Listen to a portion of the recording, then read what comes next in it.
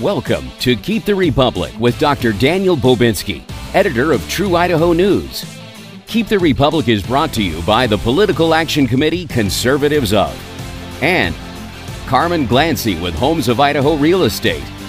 And now, here's Daniel. Well, hello and welcome to Keep the Republic. Dr. Daniel Bobinski here, your host for the next half an hour or so, talking about the truth facing Idaho and things we can do about it. I want to tell you that our show is sponsored by conservativesof.com. They are an organization that helps get conservative Christians elected to office. If you'd like to help with that effort, I encourage you to go to conservativesof.com. Click the donate tab, help them out over there. Very much appreciate them being a sponsor for our show. Also a sponsor for our show are Carmen Glancy of BoiseRelocating.com. Carmen Glancy with Homes of Idaho Real Estate. She's been helping individuals and families since 2011. She works with horse properties, residential properties, new construction, investment properties. You can see why so many people give Carmen a 5-star rating. If you go to BoiseRelocating.com, take a look at what Carmen does. She's very, very well experienced in the South Idaho region. Carmen Glancy, BoiseRelocating.com. Thanks to Carmen for helping to sponsor this show as well. You know, in this country, the past couple of years, we've seen a lot of changes. I tell people, you know, if you've had any kind of consciousness since 2019, you've seen some changes happen. You've seen some things happen that you probably never expected to see happen in your lifetime. And it's been a little bit of a shock, I think. And we kind of roll with it and go, okay, what can we do now? What can we do now? But I think it's important that we stop and discuss what's really going on, where the rubber meets the road, how it affects, shall we say, everyday Idahoans. And with me in studio to discuss that is Susan Lang. Susan, welcome to Keep the Republic. Hi, Daniel. Thank you. I appreciate you coming down to discuss this. You've got an interesting story to tell. I've written about your situation at True Idaho News, and I encourage people to go there to look it up. There is an interview there, too, a video interview people can see with video, some of the stuff that you and I plan on talking about here on the show. So I do encourage people to go to trueidahonews.com, look up the article that I wrote about Susan Lang with the interview there. And you maybe probably heard about Susan in the news. Maybe you don't remember her name, but you remember the event. It was the event that seemed to cause, I would say, a mountain out of a molehill. It was a way for the, shall we say, the establishment to kind of paint all conservatives in the valley in southern Idaho as extremists. They used this to their advantage, and I think wrongfully so, because I think they were intellectually dishonest in doing so. But Susan, let's go before all of that. Let's go back and talk about life prior to COVID. Remember that? Gosh, it does seem a long time ago. Things have really changed, haven't they? Yeah. Sure. So, you know, I'm a housewife and a mother, and I was living in Boise. Pretty interested in keeping an eye on politics. That's why I chose to live near the Capitol, believe it or not. Pretty familiar with medical freedom issues. I would say that's why I live in Idaho, actually. I don't think anybody saw March 2020 coming and rolling out the way it did. But I will say this. I was down at the Capitol protesting the very first day that the governor called, was it the emergency or the extreme emergency? There was a handful of us down there because we recognized that the governor did not have any right or any real authority, I should say, to be locking down Americans and Idahoans in their homes. So we were down there to protest that. So, yeah, I wouldn't say I was ready for this to roll out, but when it did roll out, I was ready to be heard and to say, no, this isn't right what you're doing to the government. Yeah, it wasn't. And as a management coach and a corporate trainer who has, my master's degree is in human resource training and development, so I'm well versed in HR issues. And I work with management teams and have for decades. And I'm watching what's happening out of Washington, D.C. I'm thinking, are these guys not thinking about the ripple effects of their actions? We're going to lock down Have they not thought about the implications for suicide? Have they not thought about the implications for domestic abuse? People being sequestered in their homes. And as you said, this whole lockdown wasn't not legal to do. Mm-hmm. Right. It was nuts. Well, so personally, I don't refer to it as lockdown. I refer to it as illegal house arrest. And I don't cooperate with illegal house arrest because I hadn't broken any laws. I wasn't a criminal. I was healthy, right?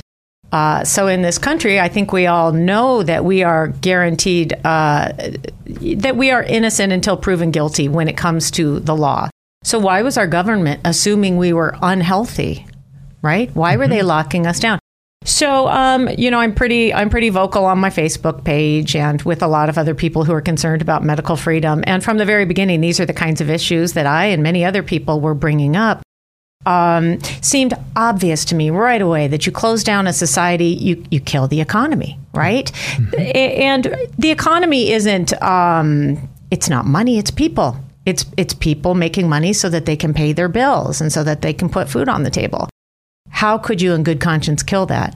And when you close down schools and when you lock up people with existing mental health or physical health issues, what are you doing to people? What are the real human costs of this?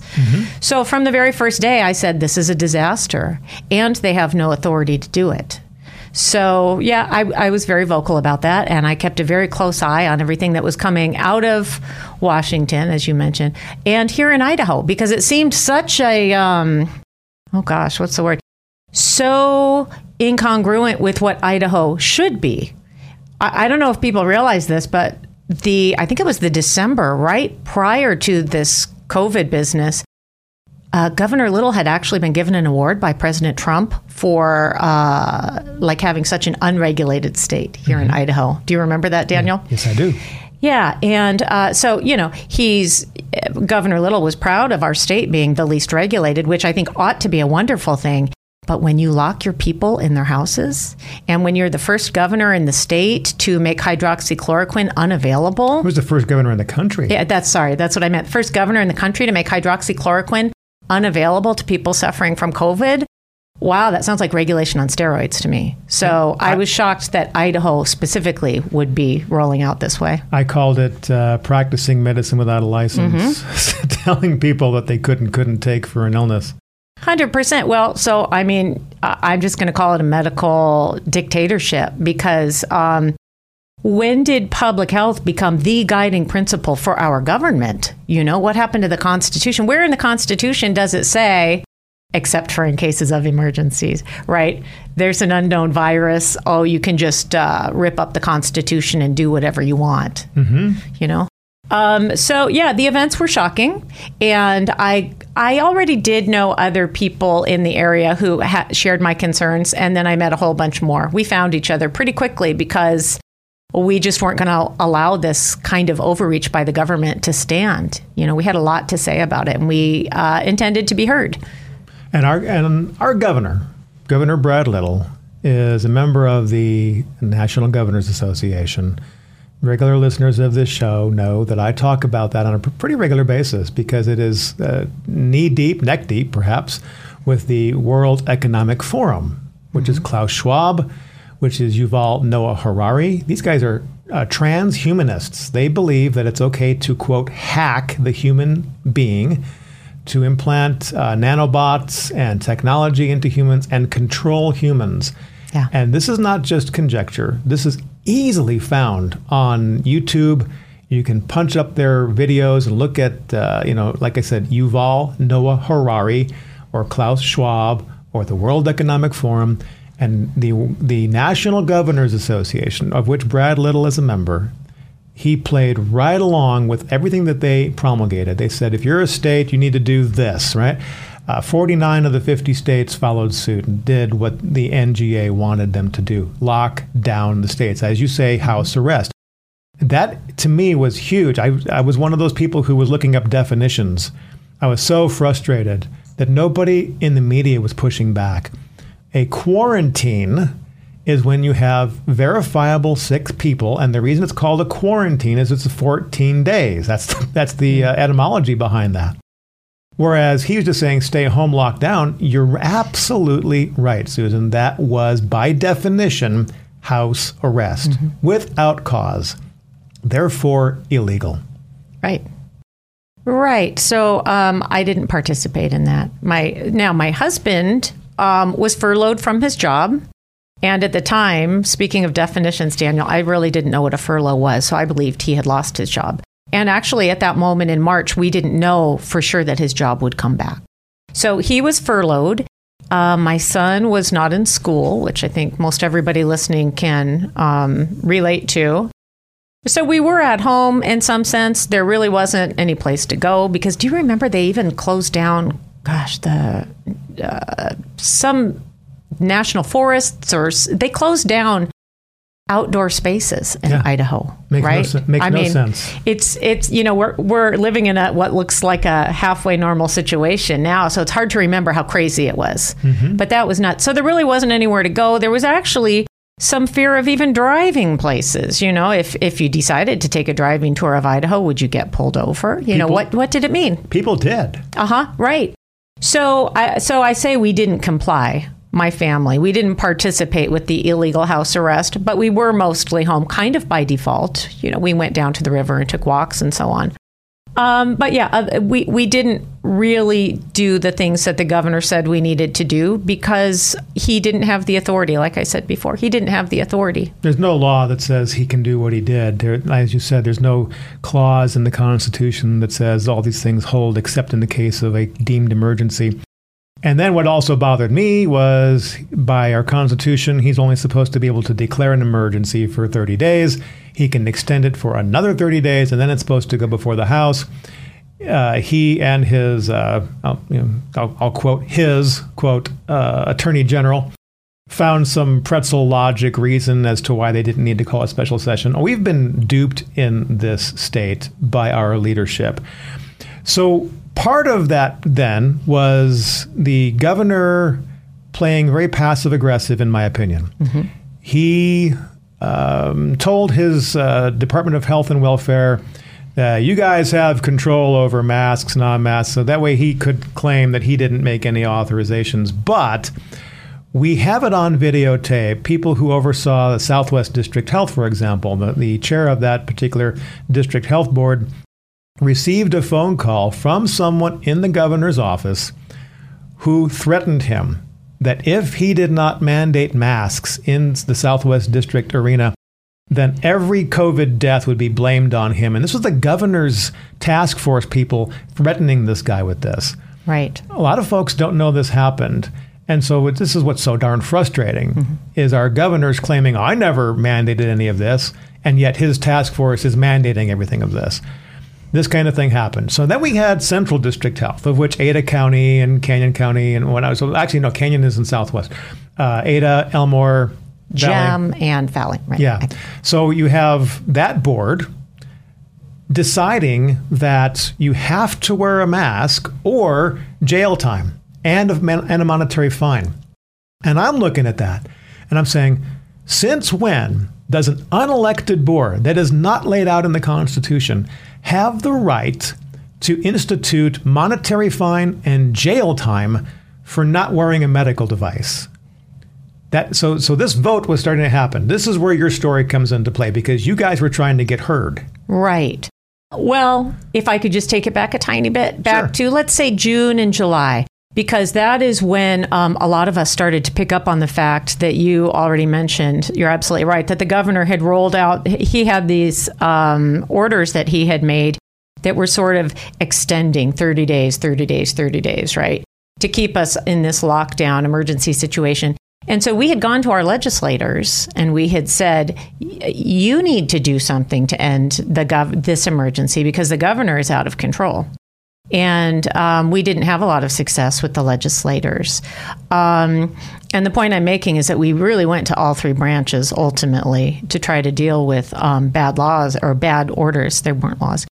So in about June or July. Let me interrupt. You tried all the traditional normal channels. Right. So that's the story I'm trying to build here. All exactly. the approved channels that everybody would normally go through. Exactly. That's exactly right. That's exactly where I'm going. And got zero response. there were a few legislators who wisely saw what was happening, and they did speak up, and they were in the minority, and they were powerless to stop the governor. Because they couldn't get a quorum. They tried to get the session several times, special session going, but they couldn't get a quorum of legislators to approve it. Right. So we had an out-of-control executive. We had a powerless legislative branch. And then, as you said at the beginning of this show, we have these, I don't know what to call them, quasi-legislative bodies, which are the health districts. Would you agree with that description of them? They're non-constitutional government organizations that, what's the word I'm looking for? Regional health boards. Okay, right. That are not part of the Constitution. Right. So those sort of came to my awareness. I think it was the end of June, July. The local health district here, Central District Health, which with its office and board, which meets in Boise, they started to talk about mask mandates in the end of June, beginning of July. And so some people and myself began trying to attend those meetings. And we could listen to the meetings, but only online. They were Zoomed. And what happened was initially people who were wearing masks or who had exemptions to mask wearing were allowed into the meetings. In, I think, the September, October, Central District Health decided that no one could come into the meeting without a mask, period, regardless of your health status or anything else. So they were discriminating against a viewpoint. They were discriminating against anybody who either believed wearing masks was wrong or literally couldn't wear one for medical reasons. Let me point out that there is no scientific evidence whatsoever prior to COVID, prior to spring of 2020, that showed that masks inhibited viral transfer. I did a meta-analysis research on this, wrote about it extensively. There was several analysis done, about a dozen of them over the past, say 9-10 years prior to COVID. None of them showed any statistical difference in the effectiveness of a mask stopping a viral transfer. Non-existent. So any of these rules that were being promulgated by the Central District Health, and they were being pushed by Deborah Birx and the society, they were getting phone calls from Washington, D.C., pressuring the people to wear masks. But it was all for naught. There was no evidence to prove these things worked. Right. I mean, the thing is that the evidence now is just rolling in that we know that these things weren't effective and they weren't right. But at the time, there was evidence as well, but you couldn't get a fair hearing. You couldn't even get into a meeting to state what you knew or to cite your sources and so on. Right. And so it was in... it was in the fall of 2020 that the Central District Health was having their regular meetings, and certain members on the board were, I would call it, panicking because the pandemic would get out of control if we didn't control the people better. You know, that's essentially what they were saying. And so what they were realizing was that if they couldn't get us to comply voluntarily, they would need to attach criminal charges. That's what it comes down to. You know, either volunteer or we will make you. So as of the beginning of December, Central District Health was voting on just a terrible measure that was going to make not wearing masks in Ada County, at least, attached to a misdemeanor punishment. The measure changed several times. There were several iterations of it. But at one point in time, it would have criminalized, gathering in your home with people over a certain number. I don't remember the number, 11 or 12 people or so. So, it was the kind of thing that was saying you couldn't have parties in your home. You couldn't go to church. Your children couldn't have soccer games after school. And the people, we heard about this because we were paying very close attention to the health boards by this time. And we said, no, this is wrong. You absolutely can't do this. So that's what was happening at the beginning of December. They were looking to vote on this measure. And it was very clear that certain members of the board were pushing this very hard. There were a couple of members of the board who maybe were on the fence, and there was maybe one or two who was saying, we need to slow down. We don't have the consent of the governed here. We can hear them outside protesting because by this time, we were showing up in the parking lot outside the CDH building in Boise on a regular basis outside of the meetings. Lots of you. It was building over time. But yeah, that's right. Lots of us, because remember, by December 4th, they're absolutely not allowing anybody in without a mask. And to tell you the truth, even those who were allowed in were limited in number because social distancing was required in the rooms. Again, no scientific evidence whatsoever to prove that prevented any kind of viral transfer. That's right. So on the rare occasion that you, let's say you did cooperate and wear a mask and go inside the meeting, there was basically maybe 1 or 2 people in that room. So yes, by December 4th, more and more of us were showing up to be in the parking lot, and I really view that as bearing witness. These people are conducting semi-private business. They're conducting our business. Privately. I mean, you can watch by Zoom, but that's not participation. No, it was very frustrating. I remember those meetings being online. I remember sending emails to the board members saying, hey, please consider this, look at this evidence, look at that evidence. I got no response ever. I never heard any of those issues brought up at the meetings. Instead, they had Jim Sousa, Chief Medical Officer for St. Luke's, and I'm going to call him out for being, how do I say this politely, a non-truth teller who is using anecdotal stories, no scientific background whatsoever, just sharing anecdotal stories to tell us that masks worked. And I'm thinking, since when does a medical professional use that as evidence to prove a point? Medical professionals should be pointing to studies to say, this study shows this study shows that. But all he was doing was saying, these hairdressers wore masks and nobody around them got COVID. It's like, that's not a scientific study. But that's what they were entertaining at these meetings. They weren't listening to people like you and me bringing data in for them to consider. No, they weren't. And in fact, by the evening of December 4th, there was one person on that board, and I do want to give her a shout out. That was Representative Megan Blanksma. So she's a representative from, I think, Elmore County. Yes. And she also sat on this board. And I want to mention that people aren't really elected to this board. There's kind of a funny process by which they end up on the board. But those people are not representing us while they're sitting on that board. Anyhow, but Megan Blanksma was the voice of reason throughout this entire thing. And what I mean by that is several times she pointed out that Central District Health was violating or in danger of violating open meeting laws. Throughout that season, they had to be corrected by their own lawyer. And Megan Blanksma was trying to keep the process intellectually honest. And at the very least, she was voicing these things publicly so that you could see that she was trying to hold some sort of, level of logic and honesty there on the board. I agree. I observed that as well. Right. So, and as I mentioned at the beginning of this meeting, I think she was the one person who said, you can't pass this measure. You don't have the consent of the governed. There are people outside right now, and they are not happy. So, yeah, this is supposed to be a government of, by, and for the people. By the way, if you're just tuning in, we're nearing the end of the show, but we had such a great conversation I didn't remind, but if you're just tuning in, we are listening to Susan Lang talk about experiences leading up to the mask fiascos that they tried to install in some of the counties here in Idaho.